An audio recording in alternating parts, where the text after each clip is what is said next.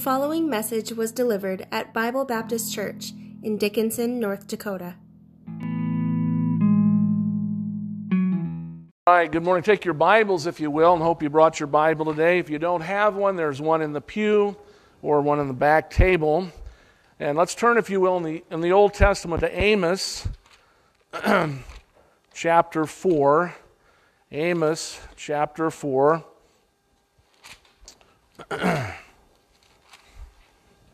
Amos chapter 4 and verse 12. Amos chapter 4 and verse 12. I can get there myself. Here the Bible says, Amos 4 and verse 12. The Bible says, "Therefore thus will I do unto thee, O Israel, because I will do this unto thee. Prepare to meet thy God, O Israel." I'd like to preach on the subject this morning, preparations for joy or judgment. Preparations for joy or judgment. Let's pray. Father in heaven, Lord, as we look into thy word this morning, I thank you for it. Father, thank you that it is a lamp unto our feet and a light unto our path. And Lord, I pray that you direct our way unto thee. And Father, if there's someone in this room today who's not saved, does not know the Lord Jesus Christ as their only Lord and Savior, Father, may today be the day of salvation for them. And Lord, those of us who are saved, Father, may we rejoice at the remembrance of what it was to prepare for joy as opposed to judgment. Father, bless this time. Now accomplish your will and purpose in every heart. I pray in Jesus' name, amen. Again, preparations for joy or for judgment. Now the Lord is giving warning to Israel here in this particular passage concerning his judgment to come. He's saying, get prepared, it's coming. And it was coming because of sin. But here in this text, I don't want to just focus on the idea of judgment, but if you will, a way to escape the judgment of God and prepare, if you will, for joy as opposed to judgment. As we talk about the first thing this morning, the first is the preparations for joy. If you look with me to Luke 15 this morning, Luke 15 and verse 1. Luke 15 and verse 1. Here the Bible says, "Then drew near unto him all the publicans and sinners for to hear him, and the Pharisees and scribes murmured, saying, This man receiveth sinners and eateth with them." You know, folks, all men are sinners. The Bible teaches, for all have sinned and come short of the glory of God. And here our Lord Jesus Christ is interested in sinners. He's interested in them coming to know the joy of the Lord as opposed to sin. But he says here, "And he spake this parable unto them, saying, What man of you, having 100 sheep, if he lose one of them, doth not leave the 99 and go into the wilderness after that which is lost until he find it? And when he hath found it, he layeth on his shoulders, rejoicing. And when he cometh home, he calleth together his friends and neighbors, saying unto them, Rejoice with me, for I have found my sheep which was lost. I say unto you that likewise joy shall be in heaven over one sinner that repenteth, more than over the 99 just persons which need no repentance." There's joy in heaven every time a sinner comes to the Lord Jesus Christ repenting of their sins for salvation. Joy to look forward to, preparations to be made, if you will. Let's look with me to John 15. John 15 and verse 11. John 15 and verse 11. It's not to say that heaven is the only joy we have to look forward to. As a matter of fact, when you get saved by the grace of God, you enter in to the joy of the Lord, and we can have joy even in this life. In John 15:11, Jesus said this, "These things have I spoken unto you, that my joy might remain in you, and that your joy might be full." Again, speaking about present tense joy, and not just preparing for future joy. Look with me to Jude. Jude, there's only one chapter, so we'll go to verses 24 and 25 of Jude. Here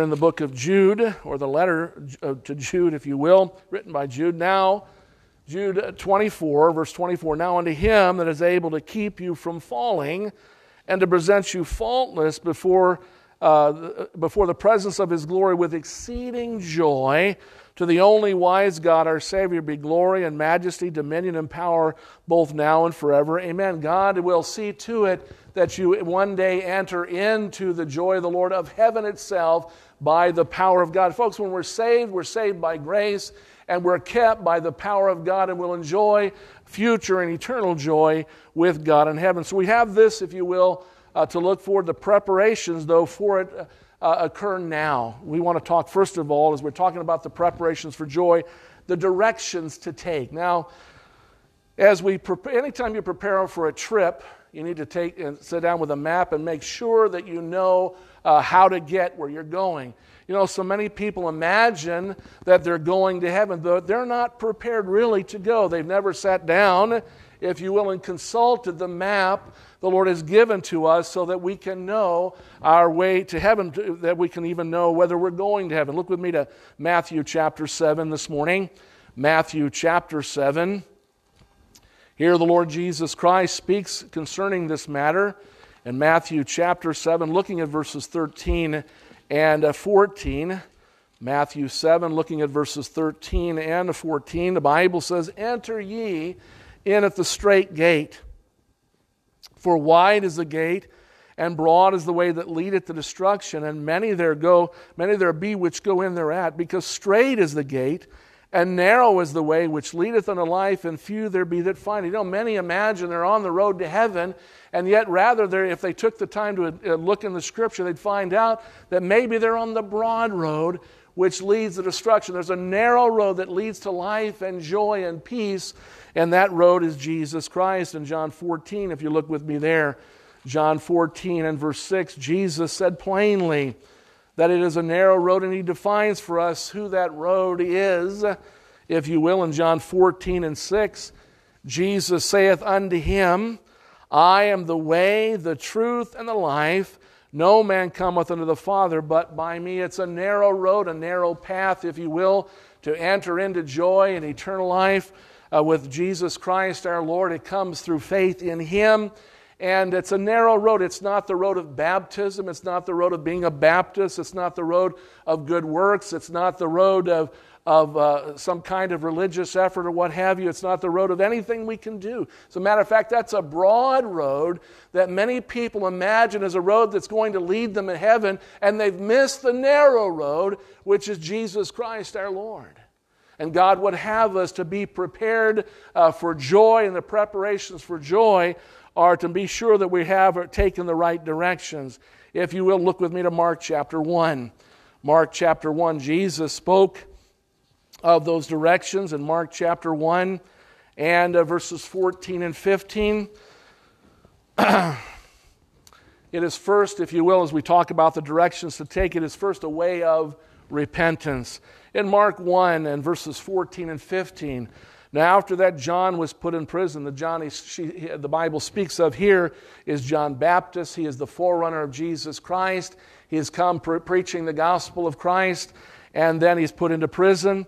And Jesus came into Galilee preaching the gospel of the kingdom of God and saying, "The time is fulfilled, the kingdom of God is at hand. Repent ye and believe the gospel." Repentance is realizing that, you know what, I'm on the wrong road. I'm going the wrong direction. And turning from going our own way, we turn to Jesus Christ as the one and only way to get to heaven. As a matter of fact, the gospel is how that Christ died for our sins according to the Scriptures, and that he was buried and he rose again the third day according to the Scriptures. We need to put our faith and trust in what Christ has done and turn in repentance from the false way.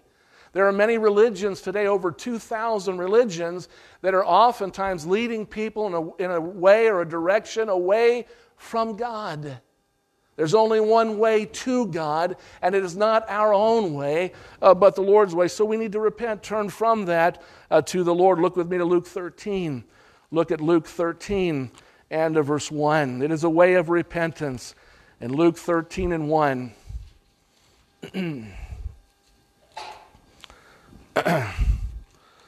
The Bible says, "There were present at that season some that told him of the Galileans, whose blood Pilate had mingled with their sacrifices," meaning he had judged them, put them to death even.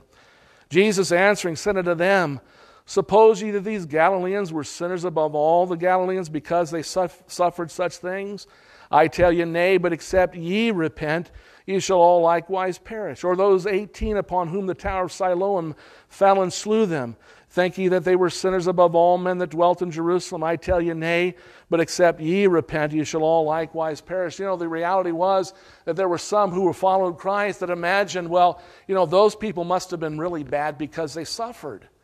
Well, you know what, folks? The Bible says we're all sinners. We all need to repent or we'll perish. We all need to turn from our own way to the way of the Lord Jesus Christ. Look with me to Ezekiel chapter 18, Ezekiel in the Old Testament. Ezekiel 18 and verse 30. Ezekiel 18 and verse 30. I want you to know that this is not my opinion or my philosophy, but this is what God teaches us through His Word concerning preparations for joy. If you will, in Ezekiel 18 and verse 30, the Bible says here, therefore I will judge you, O house of Israel, every one according to his ways, saith the Lord God. Repent and turn yourselves from all your transgressions, so iniquity shall not be your ruin. Cast away from you all your transgressions, whereby you have transgressed, and make you a new heart and a new spirit. For why will you die, O house of Israel? For I have no pleasure in the death of him that dieth, saith the Lord God. Wherefore turn yourselves and live. God would have us turn from our sin, our self-effort, to Christ with all of our hearts. Now, we're not talking about reforming yourself before you get saved, but rather realizing it and acknowledging the fact that you're a sinner and your sin is going to take you to hell.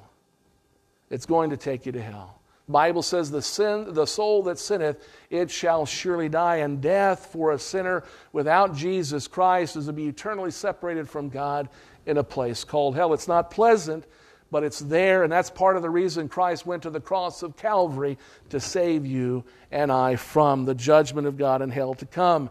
In Acts 3 and verse 19, as we're talking about the directions to take for preparations for joy, in Acts 3 and verse 19, Acts 3 and 19, it is a way of repentance.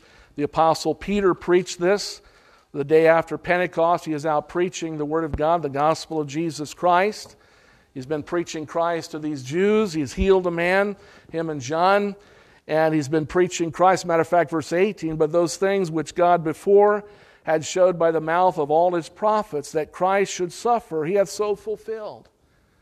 Peter's preaching Jesus Christ, the gospel of Christ, to these folks. Then he says, repent you therefore and be converted, that your sins may be blotted out when the times of refreshing shall come from the presence of the Lord. Folks, we need to realize that Christ is the only one that can pay for the price of our sin and turn from sin and self-effort our own way to Christ. Let Him blot out the sin. Let Him forgive you of all your sin, because you'll not find any other way to joy and forgiveness. In 2 Corinthians chapter 7 this morning, 2 Corinthians chapter 7. As we talked about the preparations for joy and the directions to take, it is first of all a way of repentance. In 2 Corinthians chapter 7 and verse 9, here the Bible says, now I rejoice, Paul writing to the church at Corinth said, now I rejoice, not that you were made sorry, but that you sorrowed to repentance. For you were made sorry after a godly manner, that ye might receive damage by us in nothing. For godly sorrow worketh repentance to salvation, not to be repented of, but the sorrow of the world worketh death. For behold, this selfsame thing that ye sorrowed after a godly sort, what carefulness it wrought in you, yea, what clearing of yourselves, yea, what indignation, yea, what fear, yea, what vehement desire, yea, what zeal, yea, what revenge. In all things you have approved yourselves to be clear in this matter. Paul's talking about that godly sorrows, repentance unto salvation, works repentance. You know, folks, if you've ever dealt with children, you know, sometimes we imagine with children, they'll come to us sometimes and say, I'm sorry. And they'll do it with a smile on their face. But do you really think they're sorry? Sometimes they're not. I think it isn't until sometimes we realize, and they realize that they're wrong, and they come to us with some tears and say, you know what, Mom, Dad, or whatever, I know I'm wrong. I'm sorry. And you know what, folks? I think genuine sorrow over wrongdoing comes before they're threatened, even with a spanking or what have you. You know, folks, before we're faced with judgment, God wants us to come to Him realizing and acknowledging the fact that, no, I'm wrong. I need the Lord. My sin is going to take me to hell, but thanks be to God that the goodness of God leadeth thee, as the Bible says in Romans chapter 2, leads me to repent and turn from sin, self-effort, going my own way to the God that loved me and gave Himself for me. Amen? If you will, look with me to 2 Peter 3 and verse 9. 2 Peter chapter 3 and verse 9. As we talk about the directions to take for preparations of joy, it is first a way of repentance. 2 Peter chapter 3. 2 Peter chapter 3 and verse 9. Here the Bible says, the Lord is not slack concerning His promise, as some men count slackness, but is long-suffering to us. We're not willing that any should perish, but that all should come to repentance. You know, folks, the Lord waits for us. He loves us. You know, you hear the gospel, and oftentimes when people hear for the first time the gospel of Jesus Christ and the fact that they're sinners in need of a Savior, they don't immediately, they're not immediately willing to repent. It takes some time for God sometimes to show us our need, to show us how important the whole matter is, to show us that we need to be prepared to meet God. And if you will, even as we're talking about, be prepared not just for judgment, but for joy. And God, knowing this, folks, He waits. He loves us. He's waiting for us. It's even like in Luke 15, the prodigal son, when he left his father, left all, took his wealth, he squandered it, and then he's in the hog pen, and the Bible says he came to himself, and he realized, he said, you know, how many hired servants of my father have more than enough to spare? And I perish with hunger in the hog pen. And he turned and he went back to his father, and the father was doing what? Waiting with open arms to receive him, though he was wrong. God loved him and wanted to save him. Amen? It's a way, if you will, of repentance. If you will, not only that, it's a way of faith. Look with me to John 5. John chapter 5 this morning, a way of faith. You know, you can't in one sense have one without the other. I think I often talk about salvation and the way of salvation being a two-sided coin. On one side, as you would on a regular coin, you had the heads. On the other side, the tails. You know, salvation is made up of a two-sided coin. First, the side with repentance, and then the second side of faith. You have to have both, and they come together as a work of God in the human heart. In John 5 and verse 39, John 5 and verse 39, here the Lord Jesus Christ said this, and this is the Father's will which hath sent me, that of all which He hath given me, I should lose nothing, but should raise it up again at the last day. And this is the will of Him that sent me, that everyone which seeth the Son and believeth on Him may have everlasting life, and I will raise him up at the last day. Folks, how do we see the Son? You and I have never seen the Son of God with our eyes, but we can see the Son of God through the eyes of faith, through the Word of God. Amen? Bible says faith cometh by hearing, and hearing by the Word of God. It is so important, and that's why sometimes we take the time to go into the Scriptures to help you to see that you need to put your faith and trust in Jesus Christ. See Him as the one and only Savior. John 3 and verse 36. John 3 and verse 36. Here the Apostle John is writing of the words of John Baptist. He says here, he that believeth on the Son hath everlasting life, and he that believeth not the Son shall not see life, but the wrath of God abideth on him. Folks, as we're talking about preparations for joy, to escape the wrath of God, we have to put our faith and trust completely and only in what Christ did on the cross of Calvary, how that He died for our sins, He shed His precious blood, He rose again the third day, and waits in heaven, calling out to you, come unto me, all ye that labor and are heavy laden, and I will give you rest. You know, the Lord wants you to come to Him, and He wants you to come to Him trusting Him. In Acts chapter 20 this morning, looking at verses 20 and 21. Acts 20, looking at verses 20 and 21. Here the Bible teaches and how, and Paul is speaking to the elders of the church at Ephesus that he had established. on one of his missionary journeys. And he says, "And how I kept back nothing that was profitable unto you, but have showed you and have taught you publicly and from house to house, testifying both to the Jews and also to the Greeks, repentance toward God and faith toward our Lord Jesus Christ." You know what, folks? We need to repent and turn, if you will, from sin to God through the person and work of our Lord Jesus Christ. "No man cometh unto the Father," Jesus said, "but by me," through the way of faith, trusting Him and Him alone to save us from our sins. If you will, look with me to John chapter 6 this morning. John chapter 6, looking, if you will, to verse 66.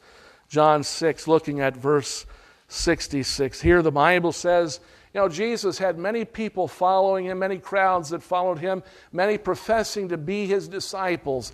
And yet here in John 6 and verse 66, the Bible says, "From that time many of His disciples went back and walked no more with Him. Then said Jesus unto the 12, Will you also go away? Then Simon Peter answered Him, Lord, to whom shall we go? Thou hast the words of eternal life, and we believe and are sure that Thou art the Christ, the Son of the living God.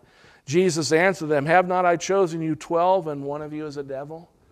And that He spake of Judas Iscariot, the son of Simon, for he it was that should betray Him, being one of the 12. Of the 12 that continued to follow the Lord, of those 12, 11 of them at least believed and were sure that Jesus was the Christ, the Savior of the world, the Son of God. Amen. And yet there was one who did not. And though Judas followed the Lord, heard Him preach and teach, saw the miracles, the power of God, he did not repent and believe. He was never saved. He was a part of those that betrayed, one of those that betrayed Him, Christ, to the world to be crucified. What a sad thing to miss heaven, having been so close to knowing about Jesus. No one hardly probably knew Him better. To walk with Him, to talk with Him, to see Him, to speak with God in the flesh. And yet he rejected Jesus Christ, rejected the preparations for joy. Amen? If you will. Not only that, we talked about the, if you will, the directions to take. What about the reservations to make? Now, if you're going to take a trip, the smart thing to do is, if you know the path you're going, make some reservations. Amen? You ever been on a trip and gotten there and suddenly there was no place to stay? And then you're stuck in your car and it's 30 below zero. Amen? Years ago when we had the boom going on, we had some folks visit the church. And a couple of these guys had come. They were working in the oil field. You know what they were doing? They were living in their cars. And back then, it was chilly. Amen? Somewhere about 15 to 20 below zero. And they're in their car. You say, Preacher, what did you do? I said, you need to find some place to stay. You didn't bring them home? No. No, I couldn't. But here they are living in their car. And they hadn't made any preparations for housing. One guy said, I came out here to see what it was like. And you know what? At that time, early on, there were no places to stay. No places. There were no hotels. Everything was full. And they're staying in their own car. You know what? They had not made preparations, taken some forethought, said, you know what? I'm going this direction. I better make some reservations. Say, Preacher, why didn't you bring them to your house? If I had, I would have had a house full because a lot of people are doing it. Well, couldn't you help them? I couldn't help them all. Amen. But the Lord can help all who come to Him. Amen. We need to make reservations for them. Look with me to 1 John chapter 5. 1 John chapter 5. 1 John chapter 5, and look at verse 11. 1 John chapter 5 and verse 11. Here the Bible says, And this is the record that God hath given to us, eternal life, and this life is in His Son. He that hath the Son hath life, and he that hath not the Son of God hath not life. These things have I written unto you that believe in the name of the Son of God, that you may know that you have eternal life, and that you may believe in the name of the Son of God. Folks, we're talking about making reservations. He that hath the Son hath life, and he that hath not the Son of God hath not life. When did God show you that there is only one way to heaven, only one way to joy, and you follow the directions? You made a reservation by receiving the Lord Jesus Christ. Not everyone no one comes into this world having Jesus Christ. We have to receive Him, amen, in order to get Him. If you will, look with me to John chapter 1. John chapter 1, and looking at verse 9, and John 1, and looking at verse 9. Here the Bible says, and that was the true light which lighteth every man that cometh into the world. He was in the world, and the world was made by Him. Speaking of the Lord Jesus Christ. And the world knew Him not. He came unto His own, but His own received Him not. But as many as received Him, to them gave He power to become the sons of God, even to them that believe on His name, which were born not of blood, nor of the will of the flesh, nor of the will of man, but of God. Born of God when we receive our Lord Jesus Christ by grace through faith in Him. Amen? We're talking about making your reservation now. Some people think and they imagine, when I die, I'll deal with it. You die not having made your reservations, you don't have any. God isn't just going to take you to heaven because you're a nice person. Now, my wife says I'm cute, but being cute isn't going to get me to heaven. Amen. Amen. Who said that? Oh, put your hand down. How ungodly can we be? Amen. That sounds like false doctrine. I'm not going to heaven because I'm cute, my wife says. You don't have to agree. But I am going to heaven because I made a reservation some 40 years ago. April 27th of 1980, God showed me I was lost in sin, and I was a mess, 19 and a mess. But God was gracious and merciful to me, allowed me to hear the gospel of Jesus Christ, and on that day I repented and believed the gospel. I trusted Christ, received Him as my only Lord and Savior. It's called the day of salvation, amen. You need to make your reservations in John 10. John 10, I knew there was trouble in the house today, amen. I just didn't realize it came in threes, amen. Now, you're guilty by association. You're sitting next to her. Say, who's he talking to? John 10, look at verse 27. Here the Bible says, Jesus said, my sheep hear my voice, and I know them, and they follow me. And I give unto them eternal life, and they shall never perish, neither shall any man pluck them out of my hand. My Father which gave them is greater than all, and no man is able to pluck them out of my Father's hand. I and my Father are one. Now Jesus is talking about the promise of eternal life, the promise of joy, the preparations for joy.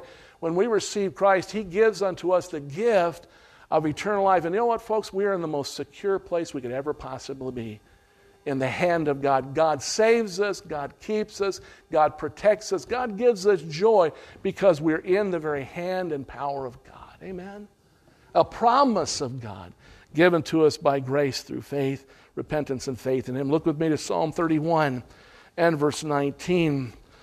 Psalm 31 and verse 19.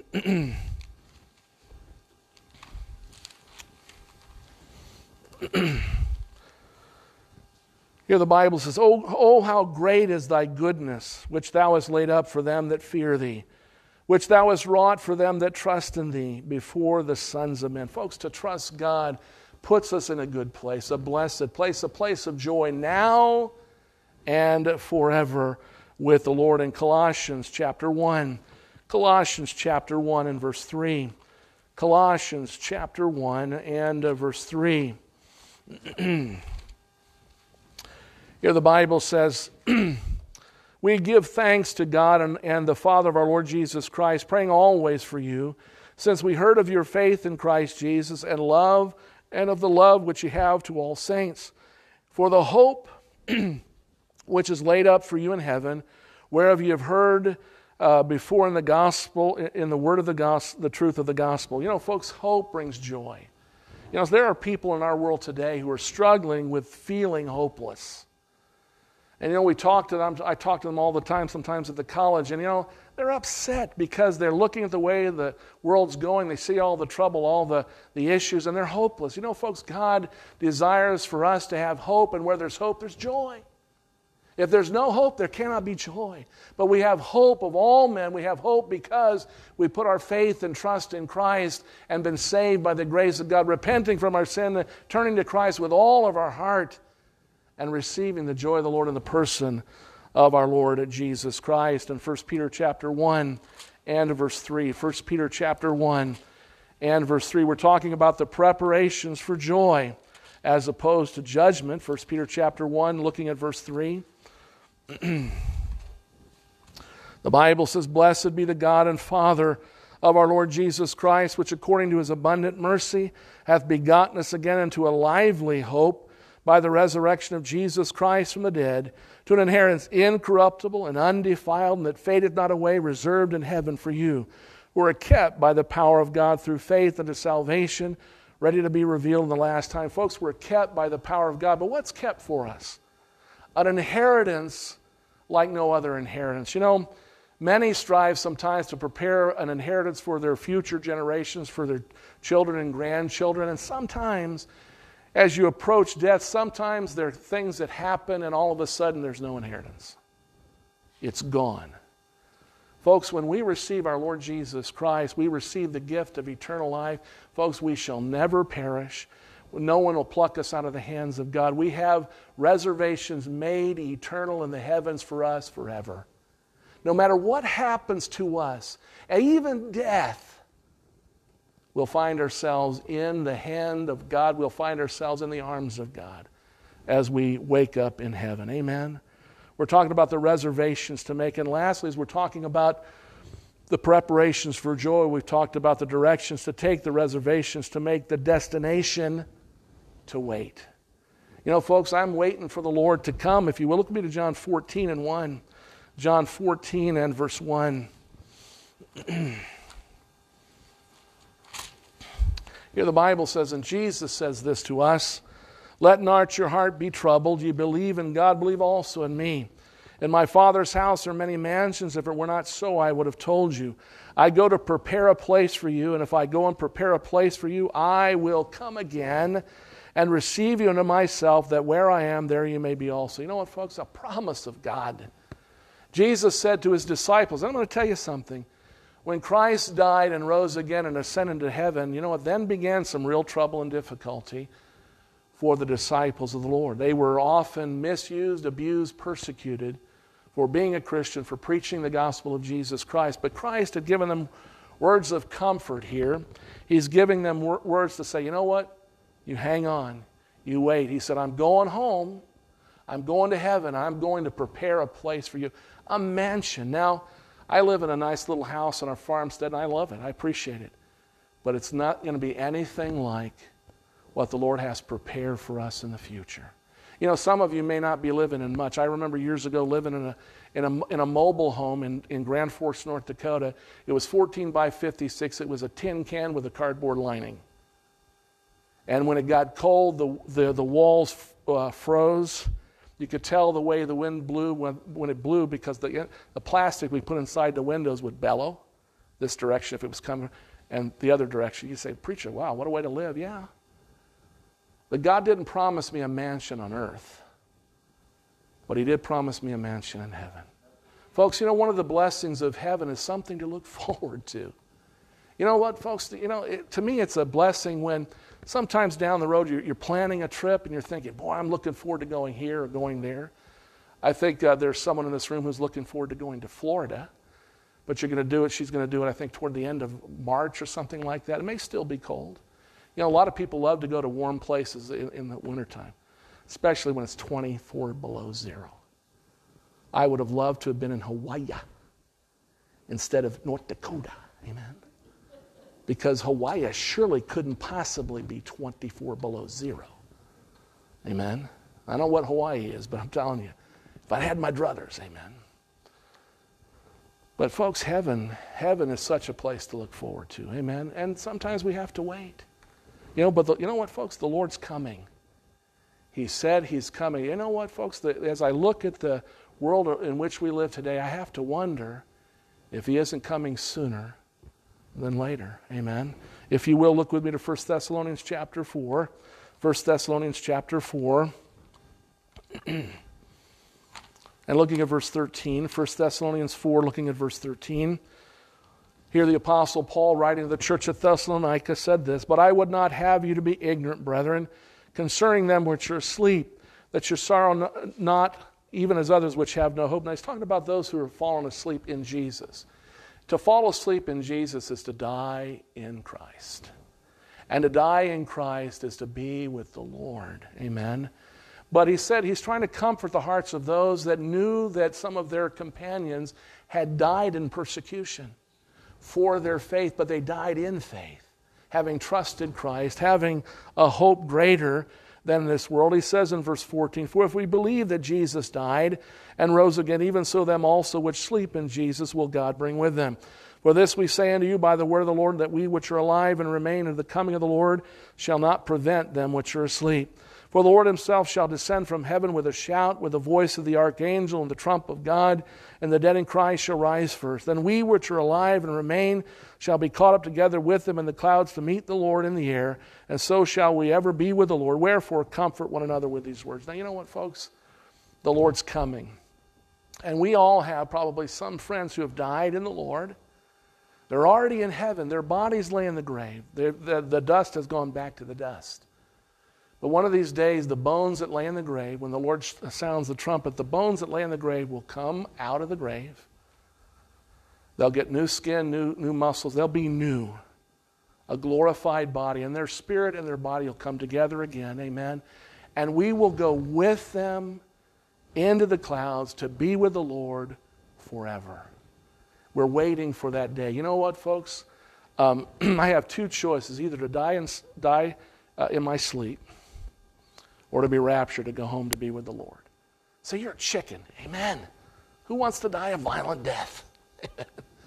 But death does not give us fear. Amen. Because we know we have something to look forward to beyond this. In Psalm 23, we're looking forward to the future with joy. Amen. Psalm 23 and verse 1, the Bible says, "The Lord is my shepherd, I shall not want. He maketh me to lie down in green pastures. He leadeth me beside the still waters. He restoreth my soul. He leadeth me in the paths of righteousness for his name's sake. Yea, though I walk through the valley of the shadow of death, I will fear no evil, for thou art with me. Thy rod and thy staff, they comfort me. Thou preparest the table before me in the presence of mine enemies.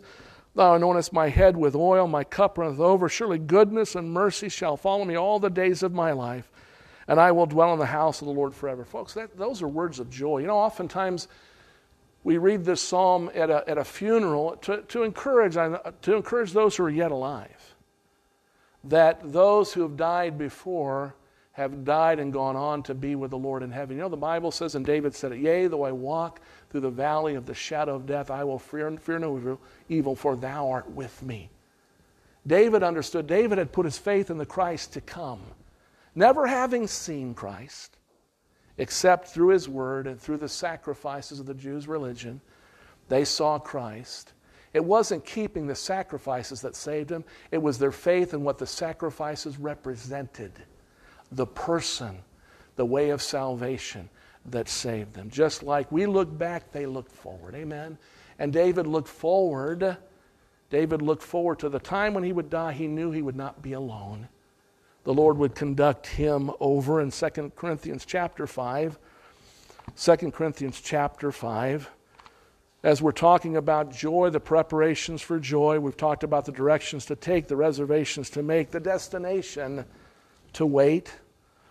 In 2 Corinthians chapter 5, and let's look, if you will, at verse 6. 2 Corinthians 5 and verse 6, Paul writes here, "Therefore we are always confident, knowing that whilst we're at home in the body, we are absent from the Lord. For we walk by faith and not by sight. We are confident, I say, and willing rather to be absent from the body than to be present with the Lord." You know, you've heard the old saying, to be absent from the body is to be present with the Lord. That comes from the Scripture. And it means if you die as a Christian, as soon as you die, you wake up in heaven. As soon as you die, you wake up in heaven. The Lord will conduct you over. And I'm going to tell you something. You know, I can't imagine what it must be like to die and to wake up and see the face of Christ, to see the glories of heaven. I can't imagine, but you know what? If I die, what joy will that be? To open my eyes and know I'm in heaven. Do you know that? Do you have that kind of assurance? Do you know that if you died right now, you'd be with the Lord in heaven? If you don't, the Lord wants you to know that. He wants you to be prepared for the joys of heaven so as to avoid the judgment of God. Look with me to John 3. Now, that was all the first point. That's the preparations for joy. If you will, the directions to take, repentance and faith. If you will, the reservations to make, the destination to wait. But secondly, the preparations for judgment. Now, who would, in their right mind, would want to be prepared to go to hell?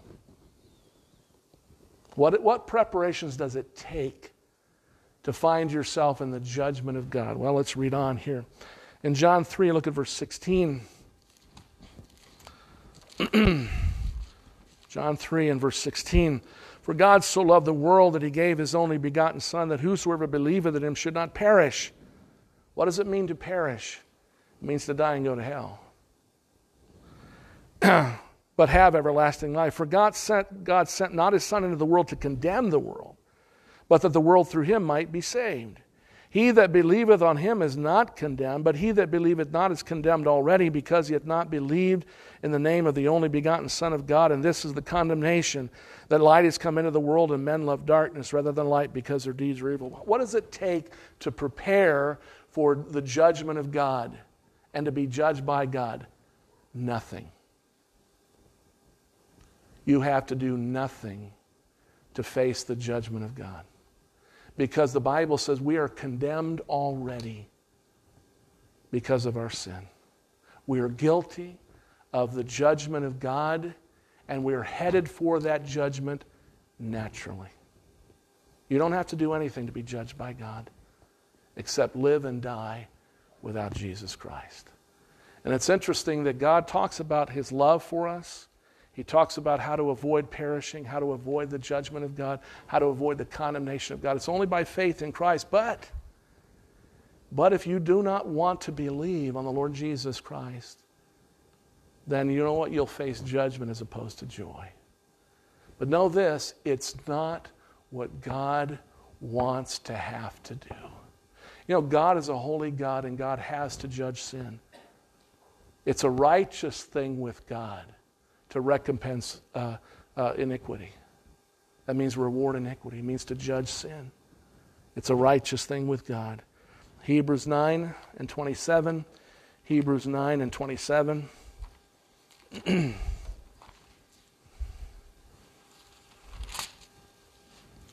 Bible says, and as it is appointed unto men once to die, and after this the judgment, so Christ was once offered to bear the sins of many, and unto them that look for him shall he appear the second time without sin unto salvation. The Lord's going to appear and save his people, take them home with him. But verse 27 says this, and as it is appointed unto men once to die.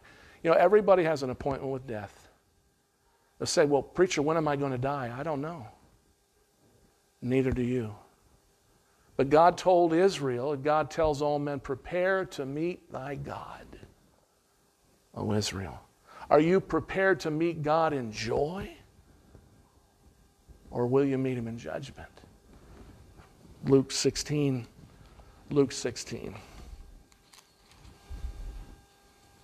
Let's look at verse 19. There was a certain rich man which was clothed in purple and fine linen, and fared sumptuously every day. And let me say this is not a parable. This is an actual account that the Lord is rehearsing to his disciples. He's teaching them something about how things are. Nowhere in any parable will you find the use of a person's name. This is not a parable. This is an actual account the Lord uses. He names Lazarus because Lazarus went to heaven. He did not name the rich man because the Bible says the name of the wicked shall rot. You know what? The men have great names, but when they die, the greatness and their name becomes worth nothing, especially when they face the judgment of God in hell. Let's read on. And there was a certain beggar named Lazarus, which was laid at his gate full of sores, and desiring to be fed from the crumbs which fell from the rich man's table. Moreover, the dogs came and licked his sores. And it came to pass that the beggar died and was carried by the angels in Abraham's bosom. The rich man also died and was buried. And in hell he lifted up his eyes, being in torments, and seeth Abraham afar off, and Lazarus in his bosom. And he cried and said, Father Abraham, have mercy on me, and send Lazarus, that he may dip the tip of his finger in water, and cool my tongue, for I am tormented in this flame. But Abraham said, let me say this, folks, he talks about the torment of hell. Hell is hot, it's forever, and it's lonely. You know, some people I've heard people brag, yeah, well, I'm going to have me and all my friends are going to be in hell. You know what, when you're in hell in torment, you're not going to be thinking about your buddies. You're going to live with torment forever and forever. That's why God took it so seriously and sent his own son to the cross of Calvary, because he loves you and wants to save you from hell. Let's read on. But Abraham said, Son, remember that thou in thy lifetime receivest thy good things, and likewise Lazarus the evil things. But now he is comforted, and thou art tormented. And beside all this, between us and you there is a great gulf fixed, so that they which pass from hence to you cannot, neither can they pass to us that would come from thence. Now let me stop here. There is no purgatory. No purgatory. There's no place where you can go and burn off your sins and then make it to heaven. There's a great gulf fixed. So if you die without Christ, you die and go to hell, and there's no coming out of it except for the final judgment of God. But you know what? There's no way for you to go to heaven. The great gulf, there's no way to reach from hell to heaven. And certainly no one wants to go from heaven to hell. A great separation between the two. Look at verse 27. Here's the rich man saying, and then he said, I pray thee therefore, Father, that thou wouldst send him to my father's house. For I have 5 brethren, that he may testify to them, lest they also come into this place of torment. And Abraham saith unto him, they have Moses and the prophets. Let them hear them. Now what is he talking about? He's saying, listen, they need to listen to the Bible. This man is suddenly concerned about eternity. Before he died, he didn't care a whit. Now he's in hell, and all of a sudden he wants out, but he can't get out, and suddenly he's concerned about his family who could go to hell just like he went. He's concerned about them, and what does Jesus say, or Abraham says? He says, they have Moses and the prophet, they have the Word of God, where the gospel is taught is the power of God unto salvation to everyone that believeth, to the Jew first and also to the Greek. Faith cometh by hearing, and hearing by the Word of God, but so many do not listen to the Word of God. And they're condemned already. This man knew his brothers were condemned. They needed the Savior. He wanted them not to come to hell with him. And they said, listen, send Lazarus back. Suddenly he believed in the resurrection. He believed that Lazarus could come forth from the dead and go back and talk to his family. He didn't believe the resurrection beforehand. And it was too late to believe in the resurrection now. And what does Abraham say? And they have Moses and the prophets. Let them hear them. And he said, Nay, Father Abraham, but if one went unto them from the dead, they will repent. And he said unto him, If they hear not Moses and the prophets, neither will they be persuaded, though one rose from the dead. And you know what, folks? Jesus Christ rose again. And yet people, to this day, do not hear his voice. They reject the gospel of Jesus Christ. Folks, here's the voice of God. Are we listening today? You know, it's not about what I have to say. It has everything to do with what the Lord himself has said. The Bible says that all Scripture is given by inspiration of God. Holy men of God spake as they were moved by the Holy Spirit. God gave us this book so we would hear and believe and be saved. Are you saved today? You know, folks, are we prepared for joy or judgment? Judgment comes to us naturally. Joy comes to us through the way of repentance and faith. Amen? When did you repent and believe the gospel? When were you truly saved by the grace of God? If you haven't, you have one thing to look forward to without even trying. Judgment. Hell. Revelation 20, and I'm done. Revelation 20.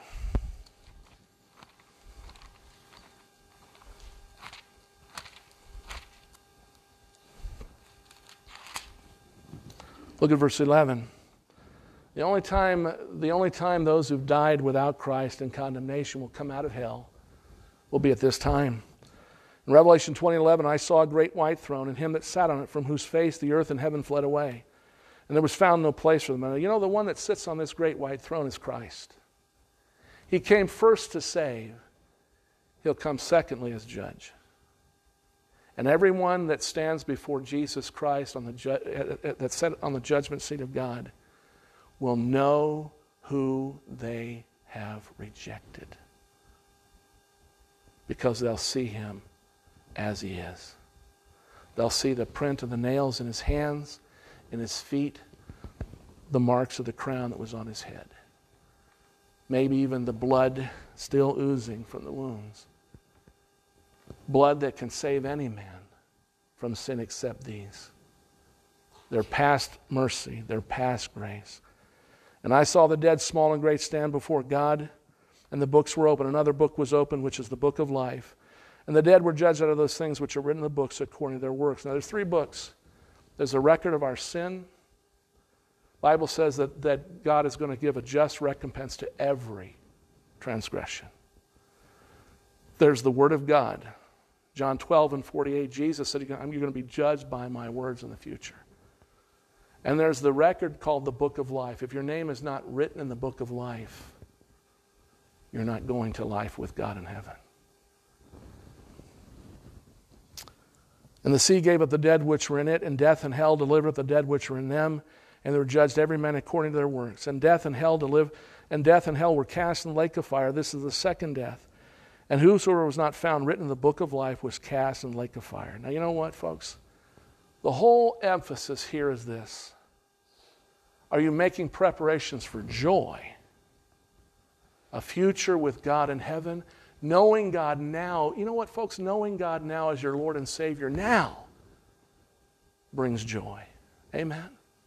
Because you know your sin's forgiven, your home is heaven, and you know that God is your God. And He is with you always and forever. Amen? Or will you just go on as you are and face the natural judgment of God to come? You don't have to do anything to go to hell, but be what you are, a sinner. The only way to escape the judgment of God is through the preparations of joy, to repent and believe Christ. When were you born again by the Spirit of God? When did you receive the Lord Jesus Christ as your Lord and Savior? And let me say this, you know what? You say, well, I know I'm a sinner, but I'm not as bad as so-and-so. Do you know something? This preacher was as bad as anybody can get. And you're as bad as anybody can get. Because all have sinned and come short of the glory of God. Do you know what? The ground is level at the cross. We're all sinners, all unrighteous, all ungodly, in need of a Savior. I don't care how religious we've been. God doesn't care a whit for your religion. It won't get you to heaven. Are you saved by the grace of God? When was the day of salvation for you? God loves you. He proved it when He sent His Son to the cross of Calvary to die in your place and mine. We deserve to die. And yet God said, I love them and I want to save them. You know, the Bible teaches that God delights in mercy. Amen. And He delights to save you from your sin if you're not. Let's pray.